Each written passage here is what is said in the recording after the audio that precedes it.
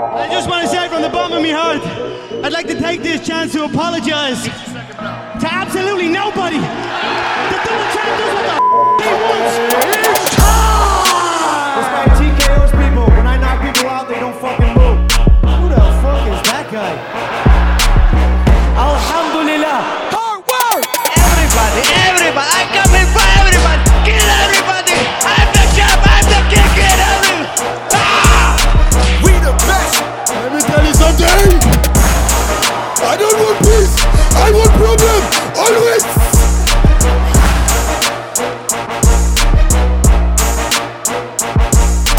Välkomna till ett färskt nytt avsnitt av Sveriges absolut största och absolut bästa podcast om fighting. Käftsmällspodden med mig, Sebba. Allan Leighton. Andres. Ifall folk inte vet det. Jag försökte låta så sexy som... Nej, det går inte. Alltså, vad skulle vi prata om, sa vi? UFC. Jag måste säga att jag blev glad överraskad, för jag glömde bort att du skulle kommentera hela kvällen. Ja. När jag hörde din röst där, jag var this is gonna be a good one. Ja, det var faktiskt första gången jag kommenterade på natten. Och som jag sa, stor respekt till nattkrigarna. Alltså, för jag känner att jag har inte somnat sen i natt. Så jag har ju krigat på, och då var det liksom lika bra bara köra. Vi kör en podd på det också. Så liksom. vad var din diet, sa du? Kaffe och vad mer? Kaffe och energidryck. Bara. Eller? Och lite vatten, var tredje vatten sådär. Så Men okej, på natten, så när börjar du då? När börjar man? En timme innan är man där vid 03. 03. Så jag var ju på FCR innan, var tvungen att gå lite tidigare. Gick hem, la mig vid 22 tror jag att jag somnade. Ställde klockan på 02. Ja, sen var det bara att köra. Det här är någon som älskar sitt jobb. Loves fighting. Nej, men det är, sen själva jobbet är kul. Man kollar fighting och liksom förklarar vad som sker. Men det är tufft för att det är nattid liksom. Och det här var andra gången du kom Det till var det andra här. gången jag kom. Hur kändes det? Nerverna? Alltså första matchen, det kändes mycket bättre, men det är alltid lite nervigt. Men första matchen var ju lite så här, man försöker hitta sig. Och sen så kommer man in i flow och då släpper det liksom. Flyter det på. Precis. Ja, men det, som du sa, alltså, det är skitkul att höra din röst där och kommentera och få höra din kunskapen liksom, så att det är Kul. Eller bra vet. värme hjärtat här. Ja, men det är den alltid soliga great. söndagen. Ja, men det är great. Och sen du gör det så jävla snyggt också. Du är... Alltså du som sagt, du har en kaptiverande röst. Och sen när du förklarar dem så här metodiskt vad som sker, du är så här, spinning backfist, Men man måste ju, alltså det är lite det jag fått i direktiv också, att man ska liksom förklara för någon som kanske inte har sett på sporten innan. Vi vet ju vad som sker, men man ska försöka bryta ner det så mycket som möjligt och kanske berätta steg 2. Vad är det som sker och vad är nästa steg? Så att vi får en förståelse att den här personen försöker ta rygg eller försöker ställas upp, så att man förklarar läget och får det, hur säger vi, nedskalat och så enkelt som möjligt. Har du kommenterat med Tim? Ni har inte gjort det än. Har ni gjort det? Vi har gjort det första gången jag kommenterade. Okay. Då var det med Tim. Nu var det med Magnus Dahlborn som brukar kommentera boxningen i vanligt fall. Så han har inte kommenterat MMA någonsin. Så det blev en lite ny grej liksom. Var det mycket snack om jabben och det blev lite mera boxning input, mycket storylines kring fighters. Men det var också lite kul att höra, för han hade mycket kunskap om varenda fighters, liksom deras privata situationer och liv och så. Ja, men jag tyckte det var faktiskt och lite roligt. stats och så. Men det var det jag tyckte som var lite kul faktiskt. Att man fick ju de här, precis som du säger, statsen. Samtidigt som du täckte den tekniska delen av vad som faktiskt hände under matchen enkelt liksom. Ja, det var kul liksom. Jag tycker om det där kombinationen. Men vi ska ändå prata idag om the recap av UFC Mexico Moreno kontra Royval. Var i Mexico var det i Mexico City? Yes, Mexico City. Och i samband med det så var det invigning också, va? Precis. Det såg man under veckans gång. Det var Performance Institute. Ja, UFC öppnade sitt... Alltså det ska vara det toppmodernaste gymmet de har någonsin öppnat. Så Vegas och Kina-gymmen är inte alls i samma klass som det här. Det där är en jättebra satsning av UFC. Med tanke på hur mycket fighters som kommer därifrån. Ja, men de sa ju det också. Jag tror att de sa på presskonferensen efteråt att deras plan är ju verkligen investera till skolor, utveckla campens, porten där och allt sånt liksom. Hjälpa de som har det svårt ekonomiskt och få fram dem i deras typ pool. Så vi kanske får se någonting att de grenar ut en en ny event där nere. Ja, alltså när man har gjort lite research inför det här eventet så är det ju att Dana har ju uttryckt väldigt mycket kärlek för mexikanska fighters, för mexikanska, alltså kulturen inom boxning och just fighting. Och bland annat så planerar han ju den här Sphere-galan, kommer vara en tribute till Mexiko liksom.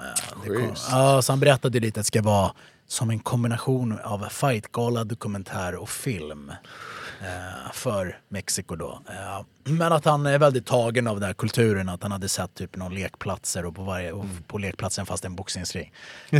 Ja, just det. Ja, så det är sådana saker och det är väl den här liksom mexikanska kulturen, och jag tror också att det här satsar UFC på Mexiko så öppnar upp för hela Latinamerika. För det blir en helt annan marknad liksom, och folk kan ta sig till Mexiko för att träna. Vilket nog kommer öppna upp hela, säger vi, det är en outforskad marknad. De har utforskat lite grann, vissa länder har haft sina UFC-events, men det finns så mycket mer talanger förutom Brasilien då att hämta in. Finns det en i Brasilien också, eller? Nej. Det här var den första i... Det är Vegas, Kina och Mexico City. Ja, men det är mäktigt. Det är schysst att de gör så faktiskt. Nej, men plus att jag tyckte, om man går tillbaka lite snabbt här till kortet också.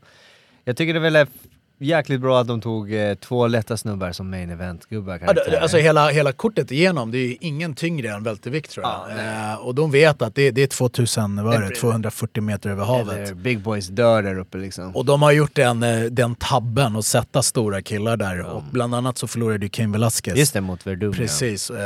Och de vet att vi måste sätta lättare viktklasser. De orkar. Det är verkligen lättare, ja, väldigt. Orka hålla det här tempot. Och visst, sen finns det kanske inte så stora mexikaner förutom i princip Cain Velasquez som är det ursprunget. Men det är en tuffare grej. Det är liksom, och jag tror också i kombination med att det ligger på hög höjd med det här institutet gör ju att folk som kommer träna där kommer ju ha en sjuk kondition liksom. Ja, men var börjar vi? Prelims? Ja, eller? Alltså, nej. Nej, prelims för mig, helt ärligt så såg inte det. Jag gick ju bara direkt in på mainkortet som jag tyckte var jäkligt bra rakt igenom. Jag såg inte heller prelims. Jag låg och sov. Och det är något jag får kolla upp idag sen. Skönt att slippa kommentera det kanske. Ja, då hade det blivit många timmar. Ja.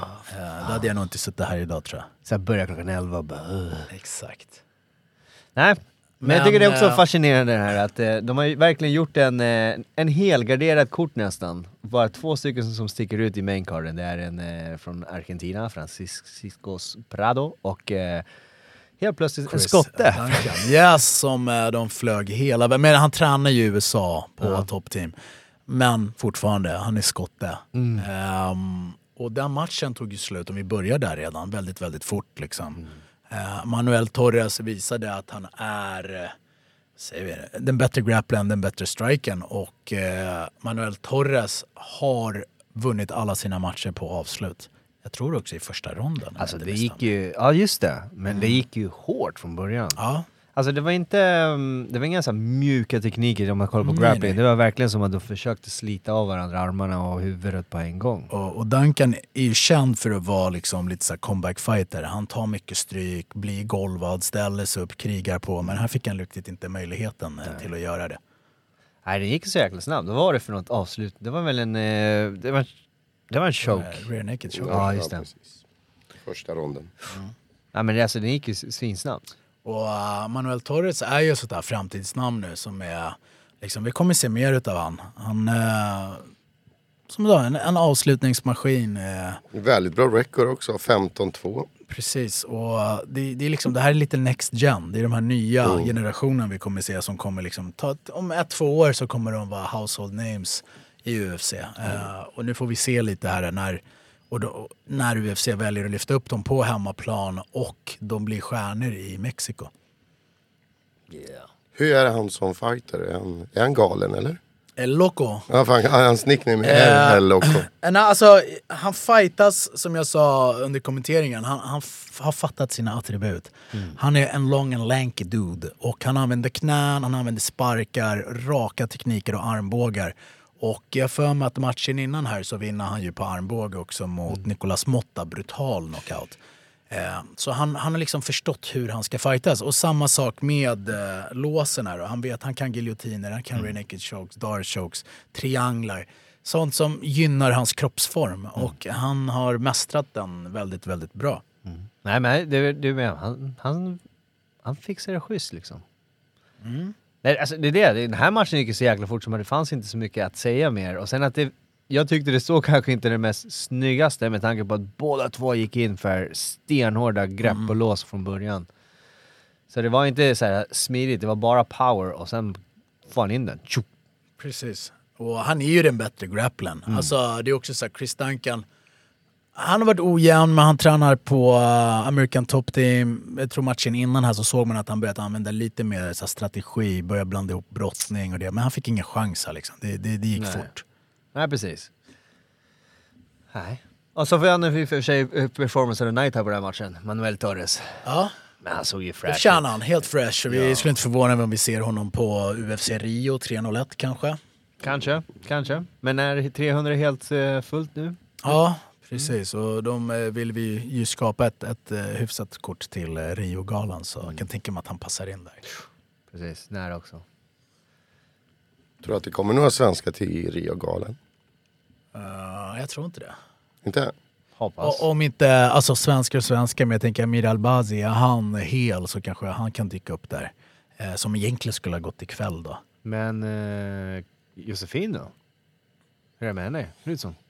Nej, jag vet inte. Jag vet inte status. Hon hade lite ryggproblem senast. Panni går ju om 2 veckor. Och sen har vi ju Hermansson i så fall. Redan? Nej, men jag menar om det är väl de enda svenskarna vi har. Goran tror jag kan bli aktuell i Rio. Det vore intressant. Ja. Faktiskt. Jag har mest hört spekulationer kring att UFC har bränt Pereira på 300 och vem de ska ha som main event. Att de brände det kortet, för annars skulle han varit spikad på Rio-kortet. Och nu blir det ju typ Alexandre Pantoja som blir main, och det är pay-per-view-gala. Kommer UFC att sälja med Alexandre Pantoja mot till exempel Brandon Royval då i en rematch? Är det en pay-per-view-gala eller behöver de hitta någon annan? Ja, faktiskt. Den här divisionen känns lite tomt alltså. Jag vet att Jailton Almeida går i match snart. En vinst där skulle också kunna kasta in honom mot eventuellt Tom Aspinall. Det skulle också kunna vara en main som folk ändå är intresserade av att se. Ja. You love it. Det säljer in den bra. Men vi går tillbaka till kortet. Då har vi Jasmine. Med det svåraste efternamnet i världen. Waregwogi. Alltså jag har faktiskt inte hört någon uttala det här. Antingen är det Jarengui, Jarengui. Alltså folk har så många olika uttal på det här. Jarengui låter lättare. Jag vet inte, jag tror att jag har sagt alla möjliga varianter på det här. Folk fattar vem jag menar, men vi säger Jasmine för att fatta. Hon har ju ett annat efternamn, Gutierrez, som skulle vara lite lättare. Lite lättare faktiskt. Jasmine, Jaret, Gutierrez, Alltså, Jarengui. Ja. Hon mötte Sam Hughes. Jasmine har ju varit lite supertalang. Hon torskade sist. Men det tog slut väldigt, väldigt snabbt. Hon torskade på typ 20 sekunder i första rondan.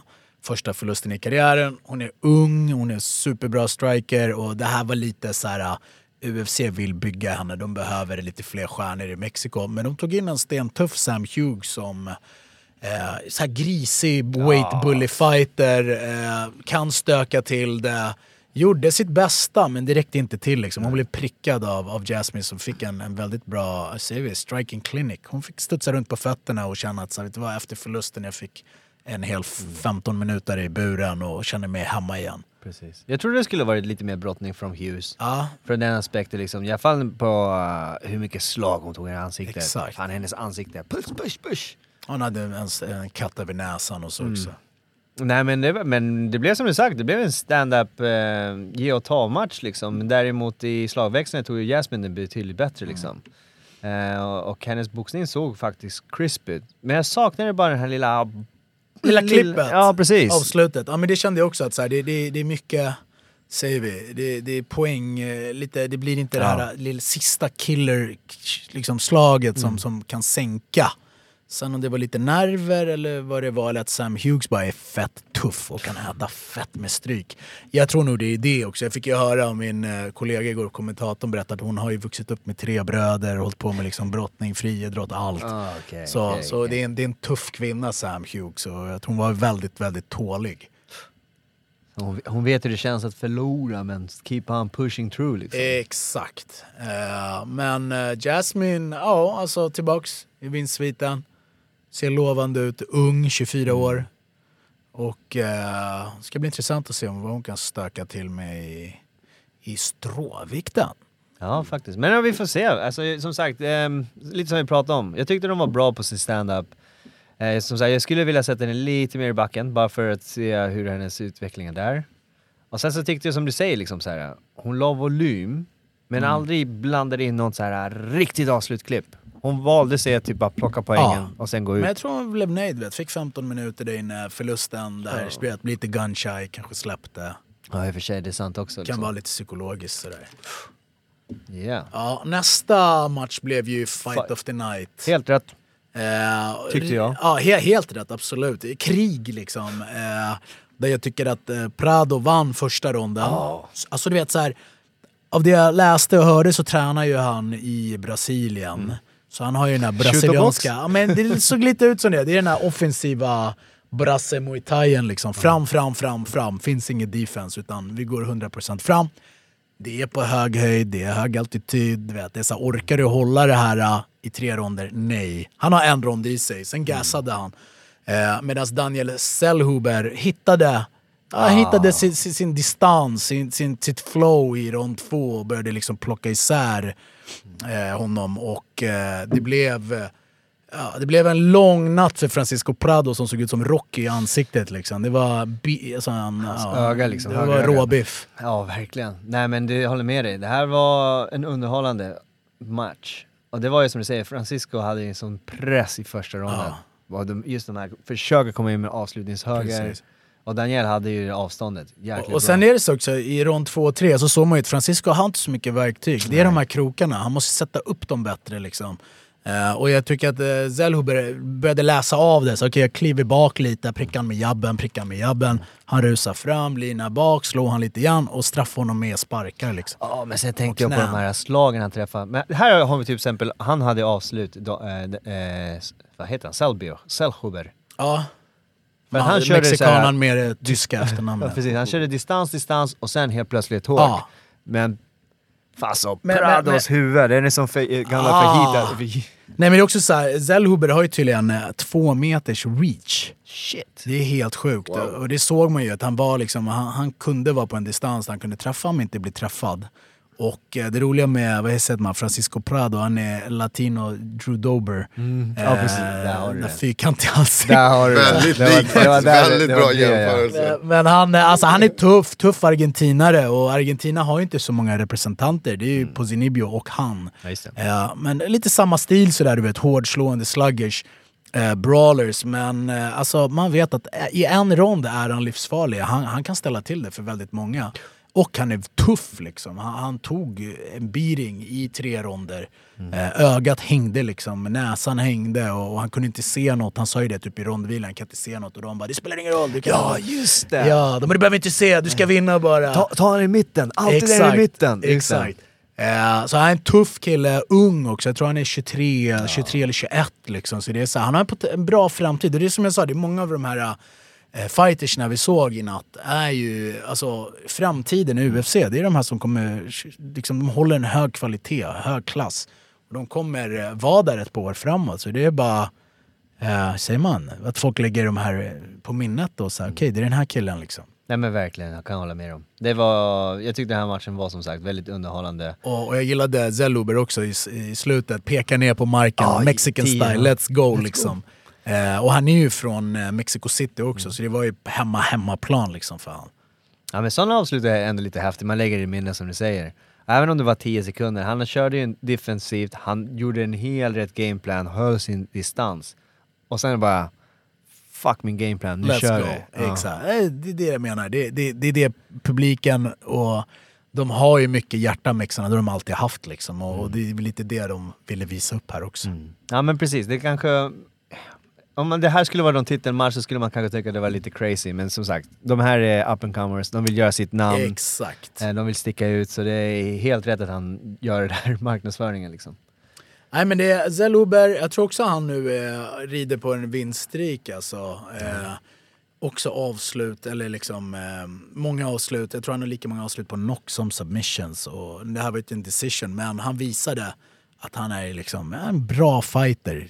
Besitter bra nivå på sina skills. Liksom. Precis. Den andra matchen. Boom, boom, boom, boom. Efter den. Den här. The Eagle. The newborn Eagle. Just det. I found Jesus Christ, my Lord and Savior.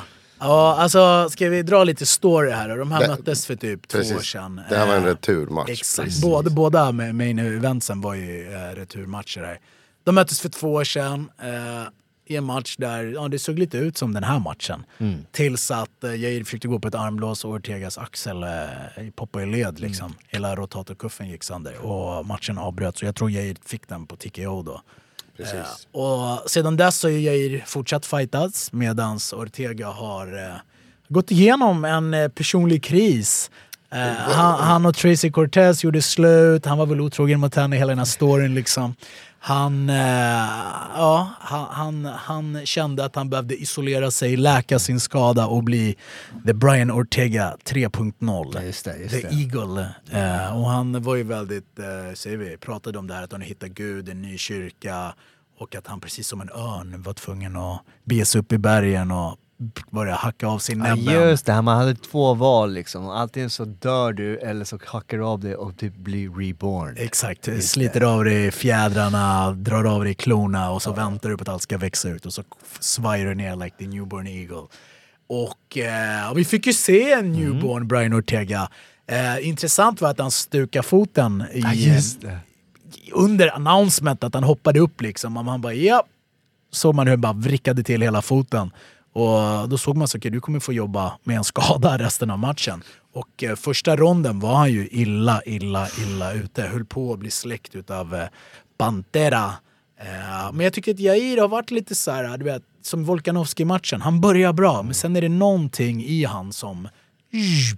Vet du, där pratade vi faktiskt om jag och Andres liksom. Han har ju gjort det där på flera matcher. Att det känns som att, typ, att han känner doften av ett kill. Jag vet inte om det är att han gasar ut. Och sen typ som att det verkar som att han slutar fokusera. Men jag tror att det känns lite som att när han inte får som han vill och matchbilden ändras så ger han lite upp. Exakt. Det blir inte lika kul längre. Nej. Och alltså man ser det på hans prestation då, att han liksom, det är inte samma vilja att ta sig upp. Han ligger platt på ryggen. Han blir armbågad liksom. Han ligger där och så märker han att det här är jobbigt. Och jag vet inte, han har tappat det där som var lite hans grej för kanske några år sedan. Och jag för mig att vi såg det sista matcherna mot Volkanovski. Det var samma grej. Han började starkt och så fort Volkanovski började ta ner honom så såg man det här att han börjar fejda bort. Han börjar liksom tappa det här gritten, det här viljan och vilja fightas. Och det var lite det Ortega gjorde här i rond 2. Att han började kliva fram, träffade med händerna. Störde Yair spark-game väldigt mycket. Och till slut fick ner honom flera gånger. Och jobbade alltså elakt med ground and pound från topp. Precis. Ja, nej, men det var alltså... Det där kan man ju bara inte förstå hur vissa av de fightersna överlever. Och sen kommer tillbaka starkare. Ja. Och det är bokstavligen det han verkligen gör. Nej, men jag förstår. Och jag tror också en grej. Jag tror att i första ronden, han trodde att han skulle vinna. Han trodde så här, men nu har jag kommer vinna här. Och sen när det blev så här, nej. Jag slog inte ut Ortega. Jag måste fortsätta. Och då bara, jobbigt. Jag pallar inte typ. Lite så. Ja, nej, absolut. Men det var ju som sagt, det såg ut lätt när Ortega skulle ta ner honom på backen. Och varje gång han tog ner honom på backen så hamnade han i en bättre position. Alltså han var mycket bättre liksom. Och jag förväntade mig bara att Yair skulle göra någonting. Alltså, men han typ valde att vara där nere. Ja, och härifrån slår jag istället för att försöka kämpa och komma med ut och hota med någonting. Exakt. Och det är så här, du vet, fan, ligga underst mot Ortega är knas. Det är så här, alltså du är mot en av de bästa grapplersna i UFC. Och det fick vi se. Det blev ju en T-city fast en T-arm-city. Ja, verkligen. Och en fin armtriangel. Och Ortega gjorde en comeback här. Vilket tror jag han behövde. Han slog sig in igen. Jag tror han tar Jairs plats på nummer 3 här på rankingen. Och Ortega is back. Räcker det för att vara en titelutmanare? Det tror jag inte. Jag tror att han eventuellt kommer behöva gå kanske en rematch mot Volkanovski down the road eller en match till. Men sättet han vann på var ju väldigt, väldigt, hur säger vi? Alltså, han fick fightas, det var inte övertygande, men han gjorde... Men jag tycker att han gjorde tillräckligt. Vad var det? Han var borta typ lite mer än ett år. Han hade typ 2 år. Nästan 2 år. 4 operationer, eller vad han berättade själv. Förstår att den är lite ring rust första ronden, liksom, han blir träffad, han blir groggy, men att han kommer tillbaka. Liksom han, okej, du är med oss? Right, du vet vad du ska göra. Din boxning, ta ner honom. Och han var okej, går in, som du sa, stänger distansen med sparkarna. Ser att han är före i boxningen. Han ser Yair bara, det här är inte kul längre. Grapplar med honom, hamnar i top position. Yair bara, det här är verkligen inte roligt nu längre. Nej. Och en liten intressant grej här, för hade Yair vunnit så hade de ju hela den här beefen med Ilia Topuria. Han bara i ett sånt sajt, du vet, allt det här. Men jag har en liten grej här. Om det nu är så att Volk ska få sin immediate rematch mot Ilya någon gång kanske augusti-september, så behövs ju det en contender fight där. Och då skulle Ortega faktiskt kunna möta Evloev om att se vem möter vinnaren mellan Topuria och Volk. Nu måste jag komma ihåg Evloev. Movsar Evloev, obesegrad. Decision fighter dock, väldigt allround. Han som blev just det. Han gick ju senast där mot Arnold Allen, tror jag.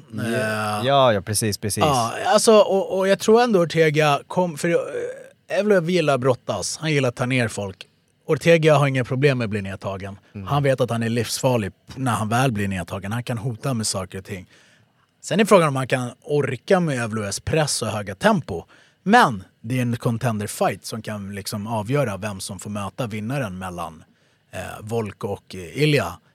Men vi har ju en joker där också, Max Holloway, som möter Justin Gaethje på UFC 300. Det där är insane. Ja, och det är också så här, vinner Holloway, är han villig att gå ner igen eller vill han stanna i den andra viktklassen i lättvikten? Och det finns mycket saker att göra. Holloway mot Ortega vore också kul att se. Nej, men precis. Alltså den här divisionen är ju stacked. Det ser man ju på en gång också. Jag håller lite med där. Jag tycker att Evloev verkar vara väldigt spännande. Ja. Han är dessutom obesegrad. Ja. Han är ju grym. Och de har gått matcher rätt nyligen båda två nu, liksom i några veckors mellanrum. Och jag tycker att båda då kan fightas någon gång i sommar kanske. Ja, men Evloev känns lite crazy. Ja. Alltså jag vet inte, jag skulle vilja se Evloev knocka någon först. Alltså han är ju en decision fighter, alla matcher på domslut. Det är också så här, men han vinner, eller hur? Det är fortfarande obesegrad. Det är kanske inte den mest underhållande fighten, men du vinner på så här. Men det är som John Fish, man. Ja, exakt. Men det finns ju de som gillar sånt här. Vi måste liksom se det från deras sida. Så, men fan vilken fin brottning är. Till exempel igår på FCR så var det några bakom mig som bara kommenterade brottningen hela tiden. Alltså det var ju några från någon öststatsregion som liksom bara uppskattade brottningssituationerna när alla andra så men alltså, det var ju vilken fin singellägg. Ja, precis. Alltså jag tänkte på den här spanska killen, inte Sosa, den andra killen mot Martin. Yes. Den var jätterolig för att vara brottning och det var ju händiga saker. Fram och tillbaka. Nej, men det är ju de. Men just vet, folk... Jag hade tyvärr några thaiboxare bakom mig som inte uppskattade brottningar. Och det var ju så här. Hur vet du om thaiboxare? Du kan vara kickboxare. Jag hade både de här brottarmänniskorna också satt Yair Rodrigez snett bakom oss. Som bara ville se sparkar nästan. Nej, men jag tycker att det kan vara liksom intressant. Ortega är back, liksom, han är superstjärna ändå. Och det är bra att han får tillbaka sin fame. Och så får vi se vad för han vill ändå inte riktigt, när de frågade honom där om Ilya, han bara, jag måste prata med teamet, jag vill inte ge er en fight än liksom. Ändå smart och inte börja liksom den här PR-maskinen och tvinga in han i något han inte riktigt är redo för kanske. Men jag ser han gärna mot Evloev, Holloway. Men alltså han är ju förlorad mot Holloway ganska dominant. Han har förlorat mot Volkanovski. Så Brian Ortega, som du säger, antingen så möter han, kan möta Evolov. Och tänk så här, nu Brian Ortega, han kommer hoppa upp och ta Jairs plats på nummer 3 och Evolov är nummer 5, eventuellt hoppar han upp till nummer 4. Jag ska säga in med de nya grabbarna. Jag tycker att det står lite stilla på den här divisionen. Jo, men alltså, jag håller med, men fan, den enda som har lyckats ta sig upp här, det är Topuria som är champ nu. Och han bokstavligen slaktade alla i sin väg. Och nu är det för sig ganska roligt för att nu har han ju den här möjligheten att möta topp 5. Och det är grymma dudes. Ja. Alltså det där är crème de la crème. Jag kan inte säga Arnold Allen, vet vi redan att han inte är han är inte där uppe. Max Holloway som är några äldre än honom. Vi har ju en till joker som har hoppat in där som vi har glömt. Vem? Aljo, Funkmaster. Jaha. Just det. Ja, just det. Just det. Det är en bra tillgång. Från sidan. Switch. Men han möter ju Kelvin Cater, eller hur? Nu på UFC 300. Den hade 99. Ja, någon utav dem. Etablerar han sig där och hoppar in i topp 10 liksom. Då är det också en match som kanske göra för att hans väg ska för att komma upp till bältet. Men jag tror att han blir dödad. Jag skulle gärna vilja se han mot Ortegas. Ja, men det är lite intressant där. Backtaker mot T-City. Men alltså det jag tycker till exempel, nu när vi pratar lite sånt där, jag tycker att featherweight grabbarna där har betydligt bättre boxning. Ja. De andra har lite mer så här knockout power, med snabbare avsluta snabbt. För om du tänker det så här, Aljamain Sterling, hur han höll sina händer mot Sean O'Malley som är längre. Och så ska han möta en knockout artist som Topuria. Ja, men sen har ju han fördelen att har han rygg så är han backpack king liksom. Han kommer hänga på den där ryggen och försöka få sin rear naked.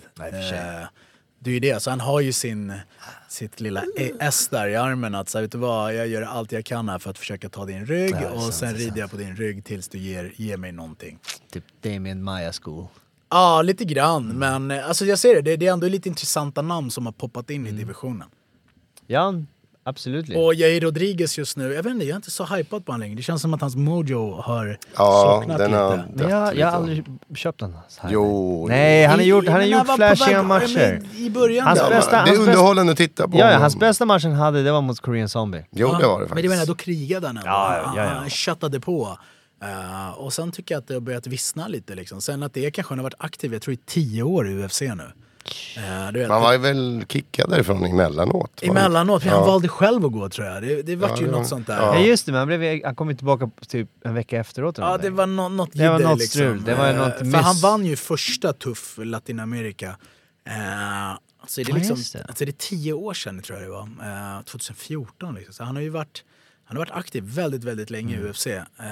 Så jag vet inte om det är lite mättnad. Han är jättestor i Mexiko liksom. Folk tappar det här stinget och hungern.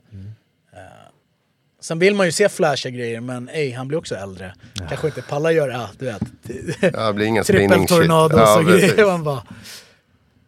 Men han var som sagt, han är underhållande att se, men jag har aldrig riktigt fastnat för han. Alltså, jag har aldrig sett han champ. Han var ju interim champ, men man kunde föreställa sig om man möter nu Volkanovski, då var det så här. Och än idag så ser jag inte att han kan ta... Nej, men det är som att se, möter han någon tuff brottare så det är shutdown liksom. Han borde de primärt matcha alltså mot strikers, för då blir det kul, det blir bra tv liksom. Precis. Men matchar de här med folk som vill ta ner honom, vilket i princip alla kommer vilja, men då slocknar hans mojo där. Så han är gatekeeper? Ja, lite grann. Det är väl kanske hans nya roll, att bli en gatekeeper. Ja. Han är flashy. Kul. Man vill alltid gå in och se hans matcher, men jag tror inte han är crème de la crème topp. Han kommer ju inte bli champ liksom. Det tror jag inte. Nej. Han får nöja sig med interimbältet som han har en kopia på hemma liksom. That's it. Och då så. Sedan, main event. Boom! Brandon mot Brandon. Brandon Moreno mot vad heter det? Royval. Ja. Alltså den här skulle lika gärna kunna vara en fighter night för mig. Okej. Jag hade så svårt att sätta poängen med hur de låg. Alltså 1, 2, hur många ronder eller någonting. Men helt rent underhållande match. De börjar ju som sagt känna av varandra lite första ronden. Distansen. Och sen bara var det power mot kopiös slag. Alltså aldrig sluta slå. Och sen någon som försökte tajma det här one punch knockouten. Exakt, och jag tycker att, jag vet inte, Brandons gameplan, alltså Brandon Morenos gameplan, alltså han var väldigt passiv om man jämför med hans tidigare matcher. Han var väldigt passiv, han stod och väntade och hoppade sätta ettor liksom. Och sen var det den här vänster, eller vad var det, högerkrok till vänster low kick hela tiden. Men det var något som, jag vet inte vad det var som att han inte, alltså han chokade lite. Det var någonting, någon låsning. Om vi är vana att se Brandon Moreno liksom, det är the Tasmanian Devil, det är in och bara kriga framåt och gillar att hamna i exchanges och liksom. Och det blev inte riktigt det här. Det kändes som att Royval ändå pushade tempot, missade mycket av slagen, absolut, slog mycket på garden, men det var ändå han som drev fighten framåt. Och jag vet inte, det var en dålig prestation av Brandon Moreno tycker jag. Och det var inte likt den Brandon Moreno vi brukar se. Det var inte den här snygga boxningskombinationerna som han körde liksom upp ner kropp och kombinerade. Nu var det verkligen så här: okej, du kommer med en långslag, gör överhands hårt. Och sen typ var det ingen mer. Men rakt igenom så tyckte jag ändå det var väldigt underhållande. För det var ju så här, första ronden visste man inte till vem det kunde gå. Lika gärna till Brandon och Brandon. Ja. Och sen typ andra ronden, då var man Moreno och sidan liksom. Men nu träffade han lite mer. Men desto mer matchen gick, desto mer kom ju Royval. Och sen just de här snabba, fy fan vad de är snabba i backen. Ja, det. Positioning. Och sen tycker jag så här, allt hängde på femte ronden lite. Det var så här, på sista ronden, vem vill det här mer? Och jag tycker att Royval visade lite mer driv. Jag trodde ju att Brandon Moreno skulle ta hem det, just att det var i Mexiko. Och jag bara, men det är, du vet, man vet inte hur domarna dömer där. Han har ändå fått in de mest synbara träffarna. De som liksom såg ut att göra mera. Brandons huvud flög, eller Brandon Royvals huvud flög åt vänster. Eller bak eller höger liksom. Men inte båda Mexiko. Det kom ju fram sen att Royval är tredje generationens mexikanare, men han bara, det räknas inte, men det är fortfarande det blodet jag har i mig som gör att jag är här idag. Han försökte vinna publiken lite med sig där, för de började ju bua. Men jag vet inte, det är lite så här, Brandon Moreno som vi sa innan, han har också kanske mätt, du vet, han har blivit en superstjärna i Mexiko. Det är så här, alltså du har blivit, vad säger man, alltså med artister, du är liksom på den nivån där. Ja, eller gnistrarna och släcks lite en aning efter förlusten. Det var någon som skrev att det var ganska intressant att det här var typ hans 7:e raka, typ 5 ronder. Alltså det var någonstans en statistik, han har gått ganska många ronder alltså på under den här tiden. Men han har gått tuffa matcher också. Ja. Väldigt tuffa matcher. Och alltså jag vet inte, jag tror någonstans, du vet, det är lite där Connor-grejen, att du vet, förr eller senare har du några miljoner på bankkontot. Du behöver inte bita i tandskyddet och bara, vet du vad, jag köttar på, utan du gör det som behövs för att vinna en match och kanske inte det där lilla extra. Och jag tror att det kan vara tyvärr där han har hamnat, att så här, vet du vad, jag är superstjärna, jag tror de ska göra en tv-show om han är med. Du vet, det är hela den här grejen. Och du behöver kanske inte fightas med livet som insats direkt, liksom, att du säger, I'm ready to die in here. Och då blir det lite de här han är fortfarande väldigt ung, han är ju bara 30. Ja. Han har gått många matcher, det är ju typ 30, många matcher och med den här hungern, det här är liksom att säga, okej, han blev också champ, han har varit den första mexikanska liksom, mästaren. Han kommer alltid minnas, maybe not today. Ja, och han är ju väldigt så här likable och sympatisk, och jag tror inte någon ogillar honom liksom. Men jag tycker att sen är det här, nu snackar vi ner honom med, det här kanske bara var den här prestationen, den här performancen. Okej, du hade en dålig dag bara liksom. Nej, men jag tyckte att han, alltså, som sagt, han played the game, det gjorde han. Poängmatchet liksom. Jag tror att han gått in med kände, men vet du, han träffar mycket på mina händer, det är inte mycket rent liksom slag. Jag det var ju split. Det var ju någon som hade alla ronder till Moreno där, tror jag var 27-30 eller något. Ja, just det, var 38-37 till Royval på första, sen var det 39-36 till Moreno, och sen var det 38-37 igen. Nej, så det är alltså, och Royval, alltså jag säger så här, alltså han är duktig, mycket volym, dålig pricksäkerhet, men han skickar mycket, han styr matchen dit han vill. Ja, men alltså jag var lite skeptisk mot honom faktiskt, för jag såg hans match innan mot Pantoja. Ja, och då såg han också så här, fan, alltså han gasar, eller han är inte gasar, han startar långsamt. Ja. Och sen mot slutet mot Pantoja, när Pantoja börjar bli tröttare, då typ börjar han glänsa. Och båda de har ju förlorat mot Pantoja, och jag tror ingen av dem vinner över honom. Alltså jag tror inte Brandon Royval kommer vinna om de nu möts på UFC Rio. Dock har han inte mött Amir. Nej, inte Amir, precis. Och det skulle vara intressant att se. Alexandre, alltså Pantoja mot Amir. Det skulle vara faktiskt... Nej, jag tänkte på att Brandon Royval mot Amir. Ja, men jag tänker att Pantoja behöver ju... Nu är det här jag sa, the conspiracy surr, att de behöver ju main event på UFC Rio 301. Och det är så här, Pereira går på 300, det är inte 100 att han kan ställa upp 3 veckor senare. Och då är det så här, vi har en brasse-champ, det är Alexander Pantoja, vem ska han möta? Och då är det Royval, the rematch, hur många är sugna på att köpa en pay-per-view? Eller kanske Amir Albazi får direkt en chans på titeln efter skadan här. För Brandon Moreno är förlorat. Mitt ego säger ge det till Amir om han kommer tillbaka om han är back. Men samtidigt så typ om det skulle vara the safe move eller man skulle ge till någon annan och Amir få en match innan bara för att komma tillbaka, känna hur kroppen är och sen köra för titel liksom. Ja. Men det är också så här, de behöver ju fylla, alltså Alexander Pantoja behöver ju en match. Och han hade ju en liten sån här moment med Brandon Royval efter de gick och tittade på varandra och bara vi ses igen. Ja, om man vill bygga typ WWE-story, Jamman El Cup. Ja. Då har du en portugis istället. Ja, faktiskt. Mot... Eller angolanen som också är en gammal portugisisk koloni. Just det. Mot Manel Cup är jag bekant med. Så det är... Plus att det här är en namn som typ man glömmer bort men sen som man ser han, det var just det är han. Rising Champ. Ja.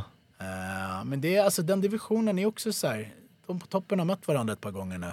Det behövs lite nytt blod och jag tror också alltså Pantoja blir lite mer motiverad och kanske möta en Amir Albazi än att möta Royval igen. Alltså de möttes nyligen. Plus att det ska vara en pay-per-view och det är det är det som är svårt. Säljer Albazi biljetter? Jag tänkte precis samma sak. Vet folk vem han är liksom? I landet i väster. Alltså det är så här, vet de Amir Albazi, okej, I'm gonna buy this pay-per-view.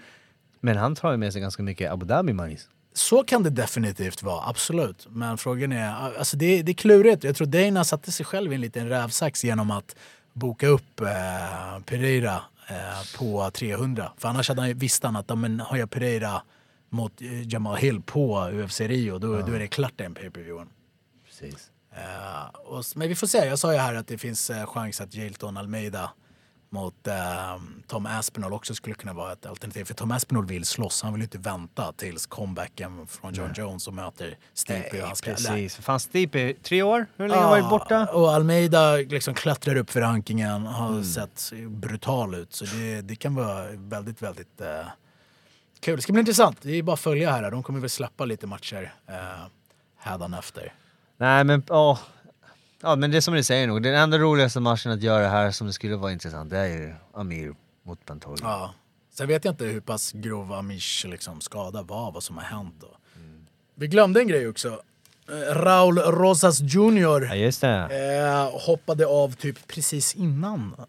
Alltså, för han var ju på arenan tydligen. Sen under läkarkollen innan själva liksom entrance så vart han sjuk av någon anledning. Shit. Who knows? Så den matchen den ställdes in och ska tydligen flyttas fram till någon annan gala någon annanstans. Och det var ändå en match jag såg fram emot. Ricky Turcios mot ja, finns det, för det var, han skulle möta någon ung snubbe också. Ja, eller ung. Han skulle möta Ricky Turcios som inte är lika ung som honom, men är en väldigt alltså så här pressure fighter, hög volym. Älskar att slåss, gillar att vara uppe, nere, liksom bara hög nivå. Det skulle vara kul att se hur El Niño Problema skulle lyckas lösa det problemet liksom. Men vi får se, de ska flytta fram den matchen. Eventuellt blir det väl 1-2 galor fram liksom. Ja, det ska vara intressant. Ja. Väldigt intressant. Men det var sammanfattningen av UFC Mexico. Alltså, jag måste vara helt ärlig. Jag hade missat att de skulle vara i Mexiko förrän jag började kolla förra veckan. Och jag var shit, och så började jag kolla på kortet. Jag var fan, det här kan bli en bra gala. Ja. Och sen när man börjar titta, god damn, de här är come to fight. Ja, det är lite som vi pratade om. Det här är en ny generation av fighters som man vanligtvis kanske inte känner igen namnen. Det är många från Contender Series. Det är mycket du vet som det är nu de får hamna på big stora scenen lite. Men det är kul. Alltså där tycker jag är svinroligt att se. Och så får man se den här utvecklingen, hur det går deras länder liksom så här. Som sagt, så mexikanerna, man vet att de har heart, men här såg man nu så här, teknisk striking. De kunde take down defense, grappling och allt liksom. De bjöd till show. Och sen är det alltid roligt att se just det där. Okej, vi möts i mitten nu, 10 sista sekunderna och vi bara bangar. Men det var underhållande kort och alltså för att vara en fight night. Ja, men precis. Så var det, och utanför Apex Arena. Och nu är det ju 2 Apex-galor på raden tror jag framöver som är lite trötta. Men alltså jag tycker det var bra och det var liksom kaos i publiken. Det var liksom Mexican. Det var en färja där liksom. Just det, vad fan. Som Dana White, han sa, vad var det han sa? Han har aldrig varit med om att vakterna inte gör någonting. Vad fuck ska de göra? Det går inte. Ja, det var lite stökigt. Ja, det var underhållande.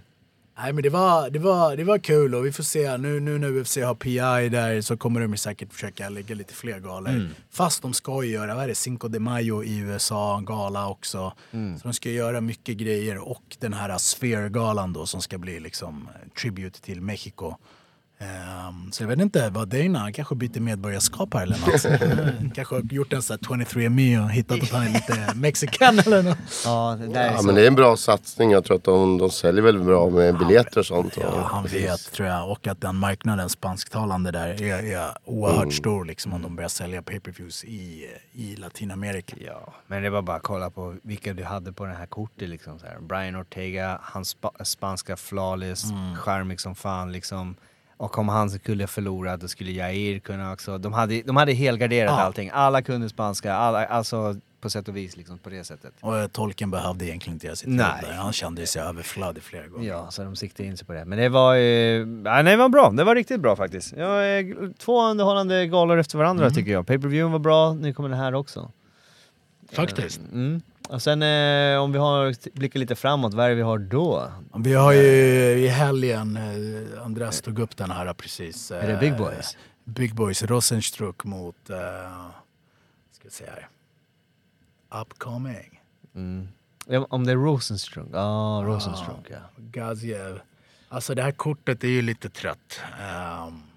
Men jag vill bara se Rosenstruck. Och sen har vi Mokaev som går här då, som är typ den matchen man kanske vill hålla ögonen. Och där nere, känner igen mannen.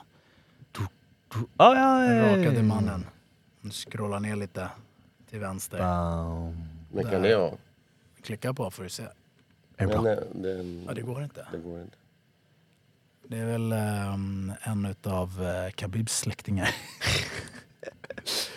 Nej, men det är ett trött kort. Vi har, om vi ska kolla när alla går igenom här, om vi ska gå igenom det här kortet ens. Nej, men vi bara prata lite om det. Men alltså jag skulle vilja se Rosenstruck. Jag lever på den där när han knockade, vad heter han? Big guy, right. Overeem. Han spräckte läppen på honom. Alltså man vill ju se något sånt där igen. Men han är ju långsam. Rosenstruck är väldigt, alltså det är så här, jag tror att UFC har kvar honom bara för att de inte har många heavyweights. Och det är så här, alltså mot rätt motstånd kan det bli en underhållande knock. Alltså det är en sån här, vad säger vi, Apex-gala. De behöver ge folk fights. Ja, just det. Ja, nej, men det kan jag absolut hålla med om. Alltså det är hyfsat bra kort ändå. Tyson Pedro. Så har vi Mohamed Mokaev. Som är ganska underhållande. Han är alltid underhållande. Omar Nurmagomedov. Exakt. Och sen Joel Alvarez från Spanien. Han har väl det gått ganska bra för honom. Ja, men det är schysst att de har bara hittat. Nej, men jag tror det, alltså största hypen här är väl Omar liksom. Ingen vill möta han. Obesegrad. 16-0. Nej, vänta nu. Nej, det var den Jossan skulle gått på, eller hur?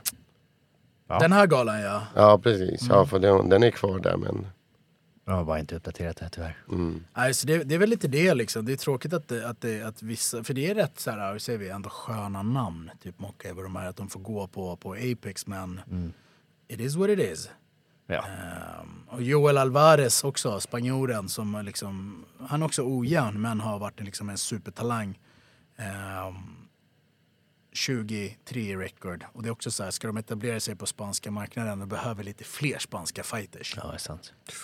Så Joel Alvarez på prelims där på det kortet är också någon man kan hålla ögonen på. Men annars skulle jag säga att typ det här kortet bärs upp mycket av Omar Nurmagomedov och Mohamed Mokaev faktiskt. True. Nej.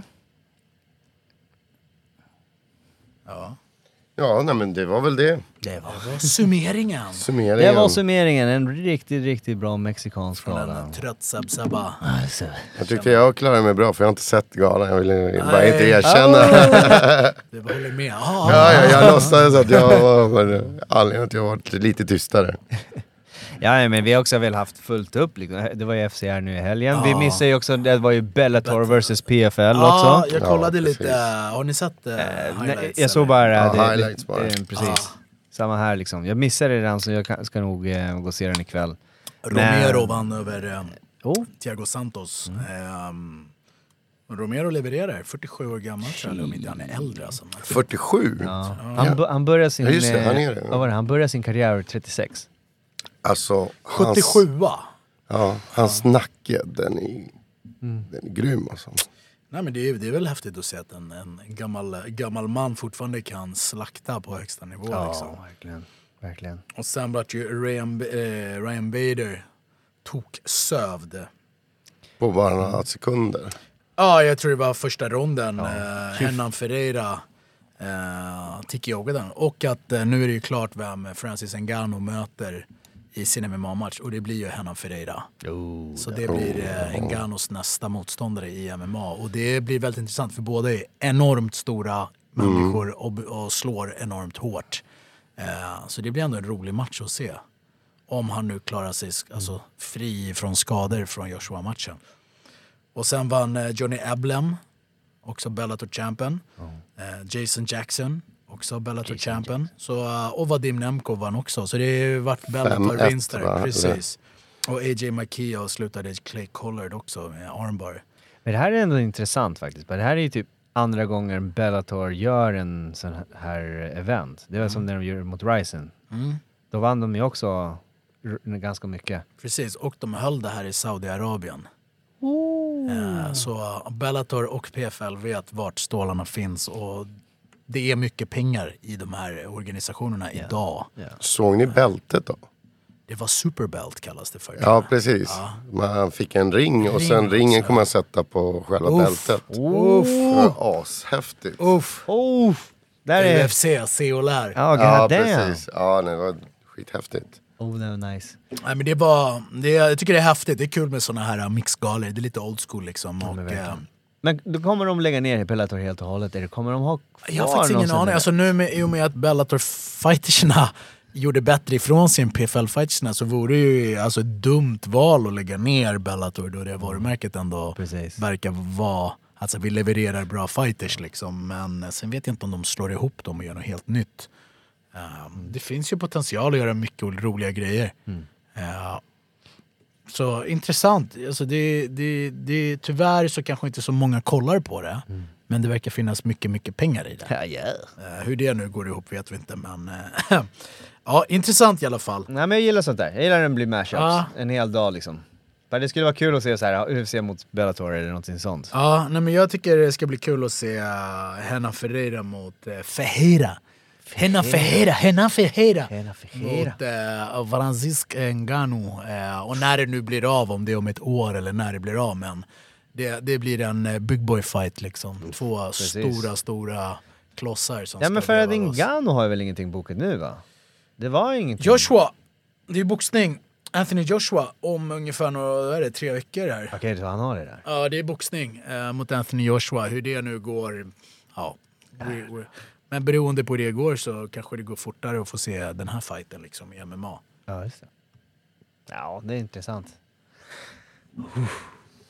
All right med det här, men ska vi ta och avrunda där, eller? En liten veckans så återkommer vi med FCR recap. Yeah, man. Ja, du har ju aldrig den känslan. Nej, men jag har en känsla. Jag har faktiskt tänkt på det.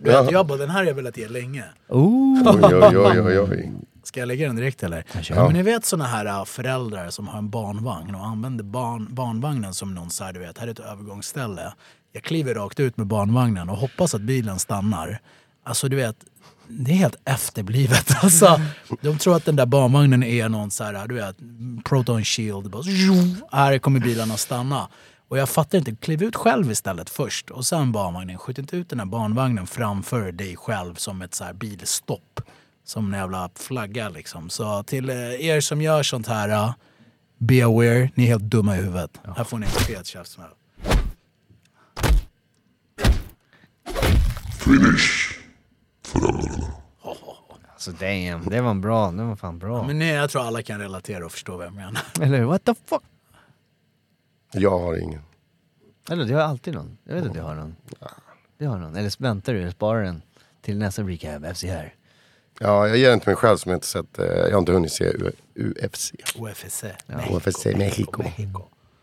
Ni kan alltid titta på mig när ni ger ut käftsmällar. Jag kommer aldrig ha någonting att ge. Så ni... Har du en kärlekskram att ge någon? Nej, fan. Mindre. Nej. All right. Okej. Bye, gubbar. Absolutely nobody. Ciao.